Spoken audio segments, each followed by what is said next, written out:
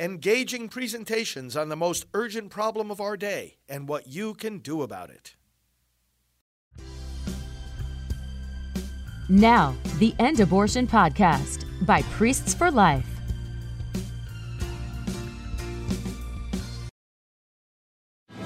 We are one movement, one people, one family, and one glorious nation under God. And together, we will make America powerful again. We will make America wealthy again. We will make America strong again. We will make America proud again. And we will make America great again. Welcome, friends. So I was with a colleague the other night, a colleague in the pro-life movement, and he said to me, Father Frank, objectively, are we on track for President Trump to become the 47th president? And if you're following any of these politics and these polls and these dynamics, obviously the answer to that is yes. Objectively speaking, the numbers speak for themselves. The enthusiasm of people speaks for itself. Yes, indeed, we are on track for him becoming not only the nominee of the Republican Party, he's light years ahead of everyone else, but also when you compare him with Biden in the polls in the key states especially, again, significantly ahead. In fact, we commented the other night in the program about the Trump ascendancy in the polls over recent months. Yes, objectively, we are on track, and for a lot of other reasons, too. And this is why the left is getting more and more unhinged, why Trump derangement syndrome is becoming more and more out of control and extreme, and why they're using some rhetoric that I want to talk about here tonight. I want to talk about one of the key things that so many of his critics miss. And when I say his critics, I'm not just talking about grassroots citizens. I'm talking about even other candidates for the highest office in the land.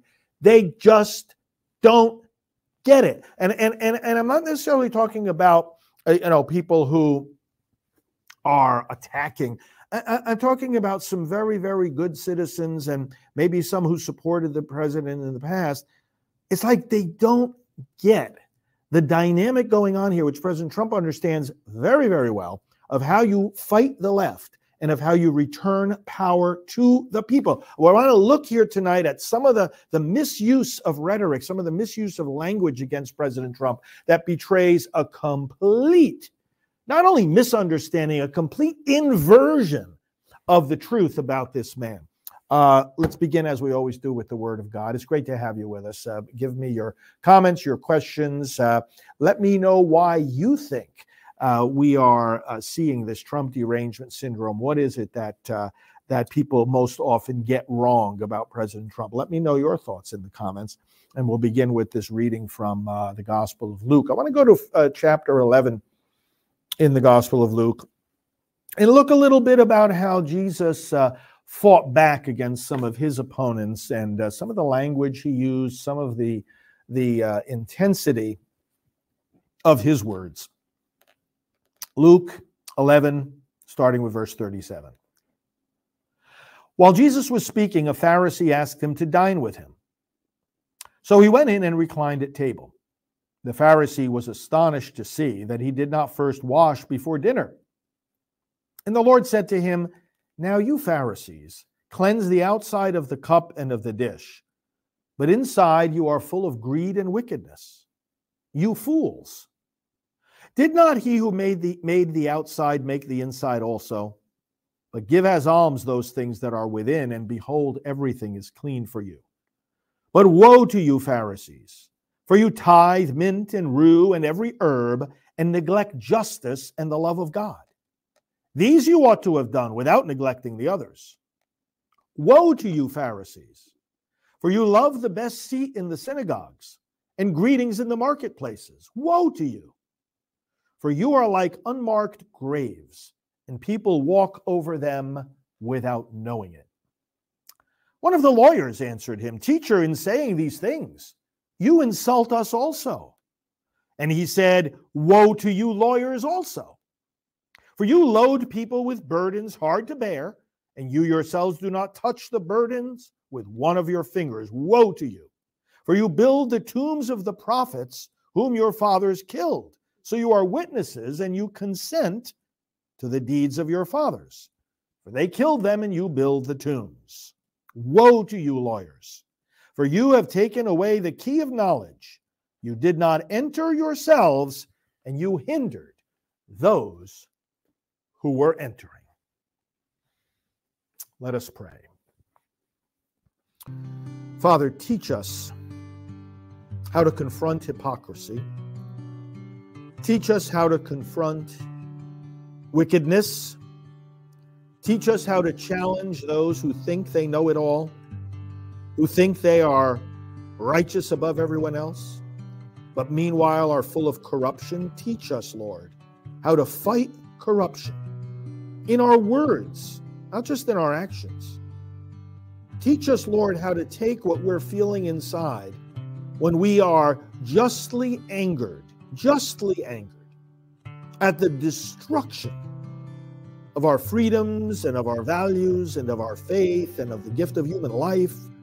Lord, when we are justly indignant, show us how to take that angry energy and use it productively, not to snuff it out, but to direct it under your Spirit to charge back at those who are causing the destruction. And Lord, when we are wronged and when we are silenced and when we are betrayed and when we are unjustly deprived of our freedom, show us the way to vindication. You always provide a way.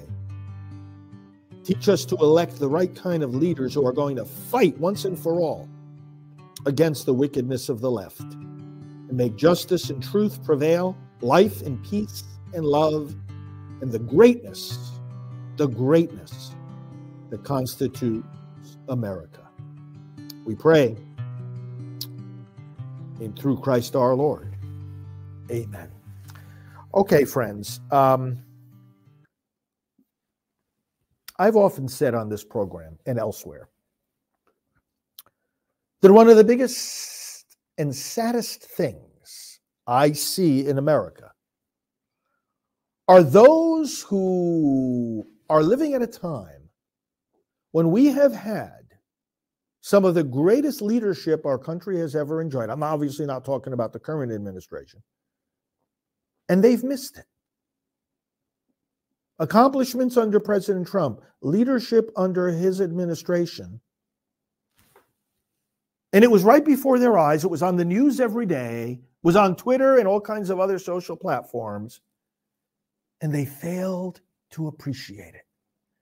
A movement which is, I think, no doubt, the greatest political movement in American history, the MAGA movement, arose right under the eyes of so many of our fellow citizens, and they failed to realize, they failed to recognize that this indeed is the greatest political movement of the very country that they belong to and claim to love.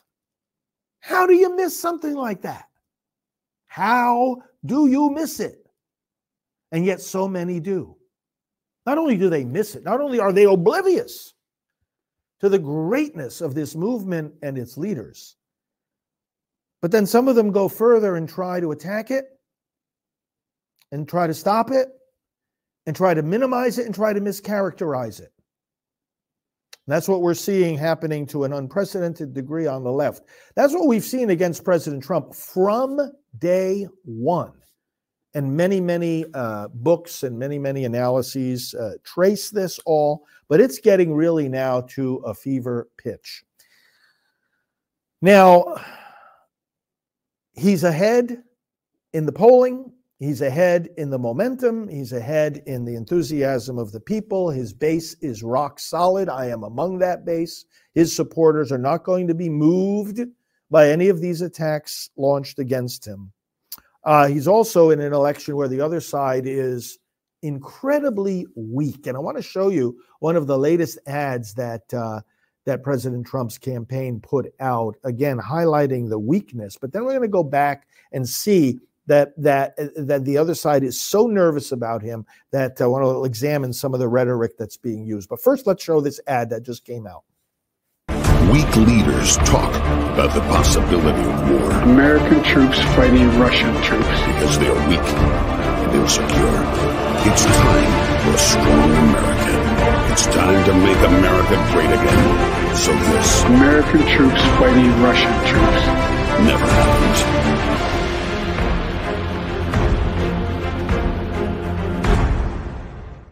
You think you're going to defeat an enemy without strength? Do you think you're going to defeat an enemy by bowing to them and making sure you never offend them? Is this the kind of path we want to follow in America? How many wars has it won us in the past? How many victories have we had based on weakness? How many victories have we had from those who can't even name the threats that are in front of us?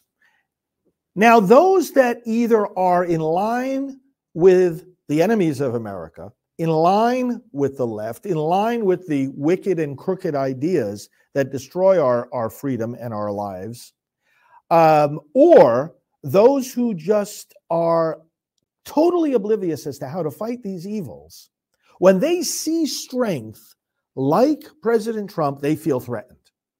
Certainly his opponents, his direct political opponents, feel threatened. But also those who believe in a weak approach. And because of that feeling of threat, they are going to project onto President Trump the very things that are happening to America from their enemies. We are involved in a police state right now. Hopefully you've seen the film, Police State. PoliceStateFilm.net is where you can see it. And they're going to transfer onto President Trump because they don't want to get angry. They don't want to get angry at their friends. They don't want to get angry at themselves for their own failures. So they have to have a bad guy. See, this is what happens psychologically. They end up projecting onto him all the guilt, all the anger, all the resentment that they have towards themselves for letting all these terrible things happen to America, and all the shame that they feel in themselves for not having fought as hard as he fights, the shame that they feel about themselves for being so weak, not being able to say the things that he says that they know they should be saying, and therefore they get angry at themselves, but they can't be angry at themselves. That hurts too much, and so they go after him. That's some of the psychology of what's going on here. And what it does is that it puts onto President Trump labels and arguments that are completely the opposite of what's going on. Most recently, this notion of calling him a dictator. Now, if you say, like for example, Senator McCaskill said that Trump is actually worse than Hitler.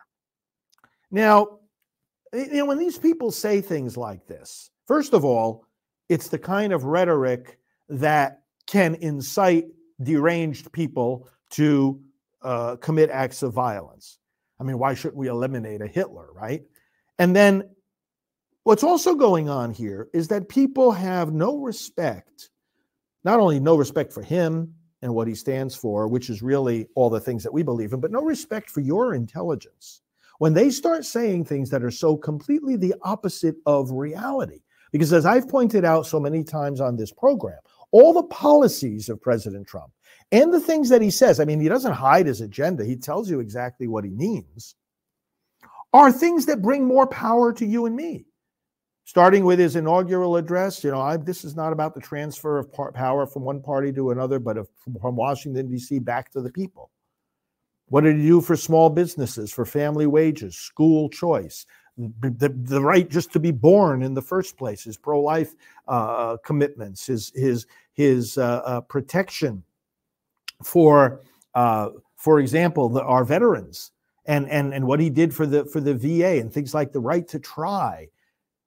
Does that give power to the people when you can try a potentially life-saving drug? It hasn't gotten full approval yet, but you're willing to take the risks? Everything that he does, lifting everybody up in the economy, taking so many unprecedented numbers of people out of poverty, securing our nation in such a way that we can flourish and start small businesses without being crushed by government regulations, and on. We can go on all night. There's not a single accomplishment of his administration that doesn't give more power to you and me. And that's why he keeps saying, this is about us. It's a movement. It's not about me. It's about us. Goes so far as to say, we're running for president and we're going to be the 47th president of the United States. Sounds like a good idea to me. And yet now you have people calling him a dictator. I always found this to be not only the most unpersuasive statement about President Trump, but absolutely the most laughable, because it's the most inside out. The most inside out. We worship God, not government. Who has said that? Who has said that repeatedly at his rallies? Who has said that so repeatedly to the strongest applause of tens of thousands of people at once? Who has rallied around the flag, the anthem, the Constitution, the policies that give power to the people? For example, when you talk about an election gone wrong, or an election that could have been stolen, or that there is evidence that it was in some way stolen, what is that position in and of itself? Think about it. The left wants to say, oh, it's somebody who's just trying to grab power. Why? Because the outcome is that he himself ends up elected to public office? Can't you just as easily see it as the other way around? That he's concerned that power has been grabbed away from you?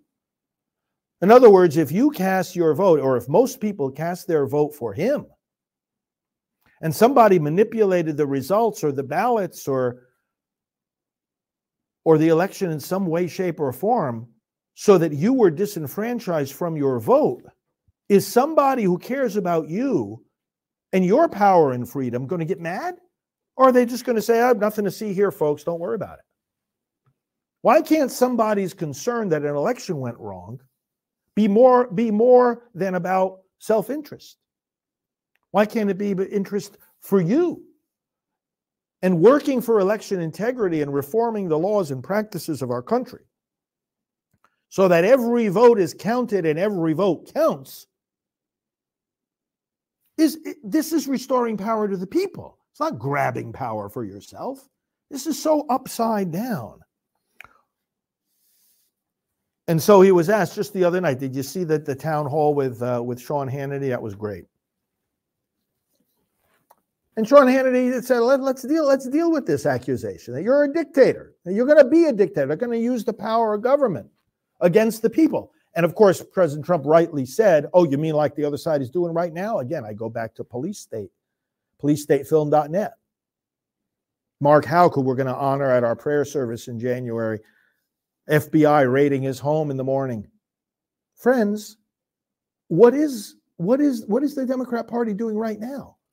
If not weaponizing government, what is Biden doing when he thinks he can just ignore the law and ignore the Supreme Court and forgive student loan and do things that he's not empowered to do, or fail to enforce our laws about the border and about 100 other things? And just deciding on his own which way the country's going to go. Well, what is this? Where's the power to the people? Where's the force of the laws that we ourselves, through our elected representatives, put into place, elected a president to enforce those laws, and now he's just going to cast that out the window? What do you think a dictatorship looks like? So he was asked the question, and then he said, well, no, I'm not going to act like a dictator except on day one. Now, this goes into a principle. I've talked about it here before on the show, and various people who understand President Trump and the way he speaks and acts have pointed this out in their writings. And it goes like this. His supporters take him seriously, but not literally. His detractors take him literally, but not seriously. President Trump has a sense of humor, and he also knows how to use hyperbole. He'll exaggerate things. He'll say things for shock value. I'm going to go into that a little bit more in a moment. And it works. He knows how to fight back against immense odds, intensely powerful enemies. He knows how to shock the system. He knows how to change and take control of the discourse. He knows how to do that. He knows how to provoke. And when things are going so wrong for so long, you have to provoke in order to shake them up and change direction in a nation like ours. So he'll use words to do that. His supporters take him seriously, and they understand what he's saying, and they know that he means it, but they also know that he says things very often in a way that you don't take literally, but you get the meaning. You take it seriously. His opponents don't take him seriously at all. They think he's only in this for self-interest, all the evidence of which is against that conclusion. But they take him literally. Remember when he said, there's a lot of examples of this, but just to grab one, over the course of various rallies, I think during the 2020 election, where he would say, yeah, we're going to get another term in 2020, and then we're going to do it again in 24, and then in 28, and then in 32. And it's like, obviously, he's speaking in hyperbolic language, and the point that you take seriously is, we're going to take this country back. We, as a movement, we're going to take this country back. We're not going to let go of this country. In other words, we're going to keep the government on the right track here. As we govern ourselves, we're going to get the right people in leadership who are going to protect that. And then you got people saying, he started making fun of it too at these rallies. He says, oh, I better make it clear here that I'm joking. Otherwise, the fake news media, they're going to go, here's the headline. It's going to be then tomorrow morning, President Trump said this and President Trump said that. And he's made a point of facetiously saying, let me make sure that they don't run with this false idea. His supporters take him seriously, but not literally. His detractors take him literally, but not seriously. So when he said, I'm not going to be dictator except on day one, you actually have people saying, you see, he admitted he's going to be a dictator. Can you imagine this garbage? Can you imagine that people actually think this? Oh, wait, you say, told you. Except that he said exactly what he meant. Day one, we're going to secure the border and we're going to drill.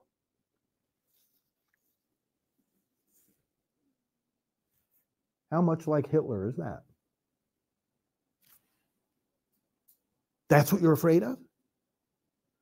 Securing the border of your country so that you and your families can walk through the streets, walk through the park, your children can go to school and not be terrified that someone's going to kill them because they came over an open border that the chances are 100% that somebody meaning to do harm to America has walked through that border. Undetected, absolutely unrestrained, just at liberty now to go wherever he or she wants and do whatever he or she pleases. You're going to close the borders and you're going to drill? You mean like to make America energy independent and ultimately energy dominant? Dictator? Is that what you're afraid of? That he's a dictator? This is so stupid. And then you've got Chris Christie saying in response to all this, saying of President Trump, this is an angry, bitter man. I want to address that for a moment. Chris Christie and all those that you represent when you talk this way, are you trying to tell us that you're not angry at the attacks on America that are going on in our homeland? Are you trying to tell us that you're not angry that the southern border has been decimated, that our economy has been decimated, that our standing on the world stage has been decimated by so many embarrassing stumbles and fumbles and foils? Do you mean to tell me you're not angry when people are deprived of their freedom of speech or when government is weaponized? Well, let's just take angry first. He's an angry man. So am I. So are tens of millions of the rest of us. I remember as the 2020 election proceeded, and I think it was shortly after it was over, Newt Gingrich. It's hard to find a more highly respected, experienced, smart, intelligent, insightful political leader on the stage today than our friend Newt Gingrich. said he was experiencing an anger unlike he had ever experienced in all his public life. Remember Senator Marco Rubio saying similar things. When we had very clear evidence that at least made people suspect that people's voting rights were being trampled upon. Chris Christie and others who criticize President Trump, you mean to tell me that doesn't get you angry? You mean to tell me that shouldn't get people angry? Well, what are you trying to say? He's angry. Isn't anger the appropriate response when we see what we believe in and what we value and what people have fought and died for here in America and what we hold as a prized inheritance attacked explicitly, deliberately, and systematically? That's not supposed to get us angry? Then what does get you angry? What does get you angry? Friends, this is sick. When we're criticizing a leader for being angry, we're criticizing, get this, we're criticizing a leader of America for getting angry at the enemies of America. Doesn't matter who those enemies are. Those enemies might be in the media. Those enemies might be in the deep state. Those enemies might be in the opposite political party. They might be among some in your own political party. They might be in the FBI and the CIA and the Department of Justice. But you're not going to get angry at the enemies of America? This is just so ridiculous. And then, of course, when you've got people fanning the flames here, let me show you how they misuse another thing that President Trump said. I will be your retribution. I will be your voice. I will be your vindication. I'll be your retribution. You bet he will. And then again, the other side twists this into the darkest possible interpretation. He's going to execute people. He's going to imprison people. He's going to use the power of government against the American citizens. That's exactly what he's going to stop.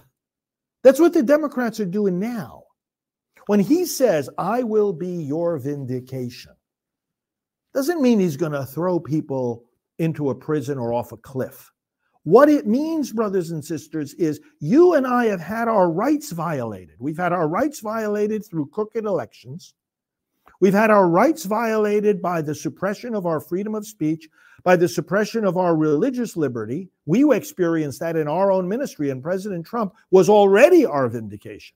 When he set us free from that contraceptive mandate that Obama and Biden put in during Obama's his terms, we were vindicated because what he's saying is exactly the same thing as he said in his inaugural address. This is about bringing power back to you, the people. I'm going to be your vindication because I'm going to get rid of the deep state.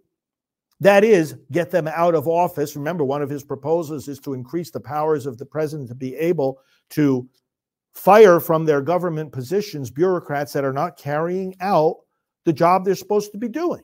People justly, duly elect a president because they believe in a particular program, a particular platform, and then bureaucrats stand in the way of implementing that platform because they think differently. No, those people shouldn't be working there anymore. President Trump wants to make it easier to stop that from happening. He's going to be your vindication because you've lived under the oppression of a terrible economy or of unsafe neighborhoods or violence in cities that are run by Democrats. He's going to be your vindication because he's going to bring back law and order in the specific ways that he has said he's going to bring them back. He's going to be your vindication. Did you hear about his education plan? And setting up a system where we have free education that is freed from the woke indoctrination is going to be your vindication because you suffer in silence when your children are indoctrinated in school and when the rights of parents are snuffed out by Democrat policies that say parents should have nothing to say about if their children want a transgender operation, they should be able to get it, and parents have no right to interfere with that. Your vindication means the elimination of critical race theory, of woke gender theory being imposed on our kids, and parents being edged out, pushed out of the process of taking care of their own children. That's what he means. And that's the kind of vindication we need. And yeah, we should be angry about these other things that are happening. And we should be looking for someone in the political arena who is going to vindicate our rights. And the other side, they don't know anything except how to twist this stuff around to ultimately serve their own purposes. I want to show you a little video here. Did you hear this, this member of Congress? Now, you tried to walk back his comments later, and I'll read you what he said. But Daniel Goldman, this is a reaction video about what this Congressman Golden said. Because when you start believing all this negative rhetoric about President Trump, oh, it's a dictator, oh, worse than Hitler, a MAGA movement is the biggest threat to our democracy, the deluded, demented Biden said, then some people end up saying stupid things like this. Watch this clip. A congressman said that Trump should be eliminated. During an interview with Jen Psaki, New York Congressman Daniel Goldman said this about Donald Trump. That man cannot see public office again. He is destructive to our democracy, and he has to be eliminated. Later, Goldman walked back his comment, posting this on X. I certainly wish no harm to him and do not condone political violence. I apologize for the poor choice of words. Goldman apologized for his poor choice of words? A poor choice of words is when you say, you look good for your age, or you don't sound like a man. Saying that his call for Trump to be eliminated was just a poor choice of words is like saying the Titanic had a minor boating accident. Please like, comment, and subscribe. There you go. Somebody said on one of the many comments there on X, somebody said, oh, so it's okay for you. It's just a misspeak. If President Trump would have said that, you would have had him raided and locked up. Apology not accepted. These people have to stop thinking that they can get away with this. They put something out there. They put ideas into people's heads. All they're trying to do is eliminate his political support. Sorry, but we're not budging. And then they feel that they can just they'd be scot-free. And, oh, I'm sorry, I misspoke. And you actually didn't misspeak. This is what the other side thinks right now. This is what the other side is trying to do right now. Now, David Horowitz wrote this book a few years ago, Blitz. Trump will smash the left and win. And that's ultimately how this is all going to turn out, by the way. It deserves a little bit, the concluding part of this program. There's a few of these paragraphs deserve to be read because somebody else said to me just the other day, again, a respected person, he's on our side on all the issues. But this gentleman said to me in a conversation with several others, he says, well, Trump, the problem is he can't control his mouth. I don't agree with that. He knows exactly what he's doing. Some people have this notion, like with the tweets, that he couldn't control, he couldn't restrain himself from saying certain things on the tweet. Now, of course, it's Truth Social. No, there's something deeper going on here. It comes out of a philosophy that he has both had, used, and articulated long before he ran for president. And David Horowitz picks up on it here. Let me just read a little bit of this. A tweet's brevity, now, of course, it's a truth, okay, but a tweet's brevity forces blunt discourse. Trump's in-your-face tweets do not reflect a lack of knowledge about how government should function, as his critics, both left and right, maintain. Rather, they are a calculated strategy to blow back the bullies of political correctness and political doublespeak, who had effectively cowed Republicans through the previous two administrations. This is what I was talking about before. That those who are getting angry at Trump or criticizing or calling him these names or doing this complete inversion of the truth are either those who believe in the leftist things that he's trying to stop or those who are embarrassed. They're basically been embarrassed and shamed that they were so weak in the face of the same enemies. Let me go on quoting Horowitz. The purpose of bluntness is precisely its shock value, which changes the dynamics of a political exchange, peels back its deceptions, speaks truth to power. He gives the example of Hillary Clinton. So many allowed her to hide behind this veil of gentility. After all, she was a woman. Trump looks her in the eye in the presidential debates and says, you're a liar and a crook. He says out in the open what a lot of people were thinking, but, oh, no, we can't say those things. It's not polite. Enough. Who's going to say what has to be said once and for all? Long before, and here's where we go back into Trump's thinking over many years, long before Twitter was created, Trump had made it clear that if such a means ever became available, it would suit him perfectly. In his book, The America We Deserve, written 17 years before his presidential run, Trump explained his attitude toward political speech. Now, think about the comment of my friend recently, oh, well, he can't control his mouth. Well, hold on one second. Listen to this. Words of President Trump. Most politicians use language to conceal what they think, or to conceal the fact that they don't think. Many are trained as lawyers and use language to win support rather than to define the truth. Isn't that an important distinction? Win support rather than define the truth. Then he goes on to say, and this is just as true today as it ever was, being blunt hasn't hurt me so far. I use language to speak my mind. I've lived my life as I choose, and I say what I wanted to say. Brothers and sisters, I value that exact same position, and I hope I can always say that throughout my life too. That I said what I really thought. Now, David Horowitz goes on. This is worth reading a few more paragraphs here. Trump's blunt candor won the support of the working and middle classes, who had grown increasingly frustrated by politics as usual. They had seen slick politicians of both parties vow to serve the people in the Constitution, then go to Washington and serve themselves and special interests. By the way, I deal with the same thing within the church. Just as we want politicians to speak the truth and be true to their commitments and stop this double speak, we want those kind of leaders in the church too. Unfortunately, we get the opposite. But then he goes on to say, President Trump was elected. He gored the oxen of the left on a daily basis. They responded by attacking him.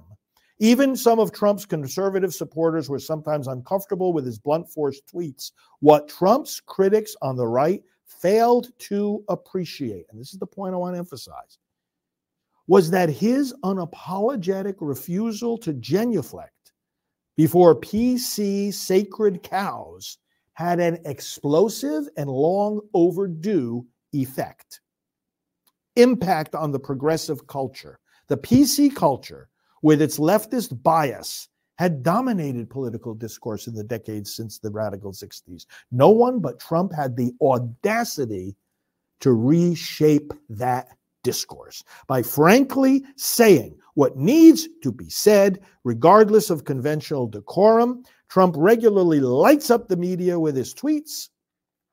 His leftist critics cry foul. They accuse him of being an obsessive narcissist or of not being sufficiently presidential. Again, going back to my friend's comment. Oh, he can't control his mouth. Oh, hold on a second. His supporters on the right sometimes cringe at his tweets and complain that he often steps on his own message, but both left and right miss the point. Trump ascended to the office as an apprentice politician. He had to feel his way under intense, hostile media scrutiny. He was being aggressively sabotaged by agents of the deep state in this difficult environment. Certainly he made mistakes, but even as an apprentice, he wielded his Twitter account as a potent weapon against his ideological opponents. Final few sentences. His abrasiveness often provoked them to overreact and hence expose their partisan agenda and dishonesty. In this way, Trump shone a spotlight into the deep chasm in our nation's politics through his tweets and the overreactions of his enemies. Overreactions, Chris Christie. Overreactions, Congressman Goldman. Overreactions, Senator McCaskill. Overreactions, those of you who are calling him Hitler and a dictator. Your agenda is exposed. Your true colors are now showing. Why? Because he was able to provoke you into it. In this way, he's shone a spotlight into the deep chasm in American politics. Through his tweets and the overreactions of his enemies, Trump proved that the problem in America is not a character issue in the White House, but a deep ideological rift that has been tearing at the fabric of American life for decades. And what is that ideological rift? Essentially, it's the difference between a respect for freedom or the advance of tyranny. Of respect and understanding for the role of faith in public life, or a suppression of religious faith. Of a respect for the God-given right to life that is in our Declaration of Independence, or of the idea that we can be God by suppressing the lives we want to suppress. It's freedom versus tyranny. It's good versus evil. Thank God we have a fighter like President Trump who realizes it's not about him. Again, every declaration that he makes, every policy he proposes, and every accomplishment that he can be proud of having achieved, look at them all through this simple lens. Are these things bringing power to him or to you? He had everything he needed. If you just wanted to have a life of fame and fortune and ease and success, he already had it.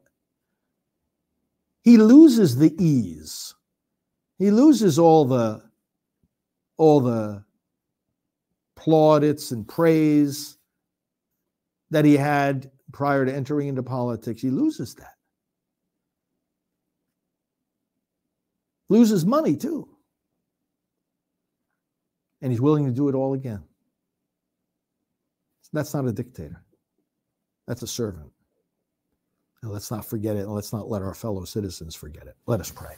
Father, we lift up Donald Trump to you, and Lord, we know that we don't have any political saviors.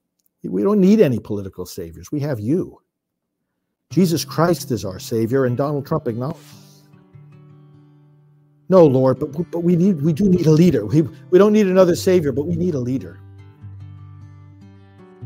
And Lord, we have to stop the nonsense, the double speak, the cowardice, the bowing to political correctness, the unwillingness to confront and insult the left. Lord, we heard the words of Jesus at the outset tonight in this reading from Luke, that he insulted the Pharisees, he called them fools, he called them wicked, he called them hypocrites.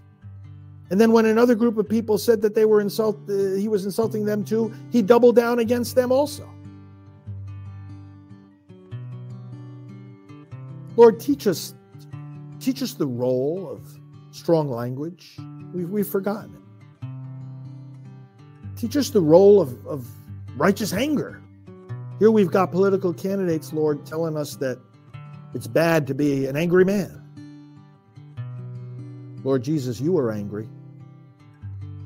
And today we are angry too. We are angry at the assault on human life. We're angry at the things that are happening to the world because of weak and incompetent leadership in the United States. We're angry that terrorists feel that they can ravage the world again. Nations feel they can invade other nations. Leaders that were no longer using destructive missiles feel they can start playing around with them again because they see the United States as weak. Help us, Lord Jesus. We are in the season of preparing for your coming, your celebration of your birth. We are in the season when the Advent church cries out, "Come, Lord Jesus." Lord, we need you to come. Transform our leadership. Help us recognize good leadership when you give it to us, and help us do everything in our power to make sure that we keep such leadership, because ultimately great leadership in this nation means that we are empowered to govern ourselves. We pray now, Lord Jesus, as you yourself taught us. Our Father, who art in heaven, hallowed be thy name. Thy kingdom come, thy will be done on earth as it is in heaven. Give us this day our daily bread, and forgive us our trespasses, as we forgive those who trespass against us. And lead us not into temptation, but deliver us from evil. For thine is the kingdom, and the power, and the glory, forever and ever. Amen. Thank you, patriots. Thank you, fellow believers. Thank you for tuning in. and we will talk to you soon. Hello, this is Father David Begany. Like many priests, I am inspired and always learning from the Ministry of Priests for Life, which is one of the largest and most visible pro-life organizations in the world. This ministry relies on your financial support to be able to do its work, produce its programs, and travel the world to advocate for the unborn. May I ask you to support Priests for Life generously? Go today to prolifegift.org and give as generous a gift as you can. Thank you so much, and be assured of our daily prayers for you. Priests for Life, saving lives for over 30 years.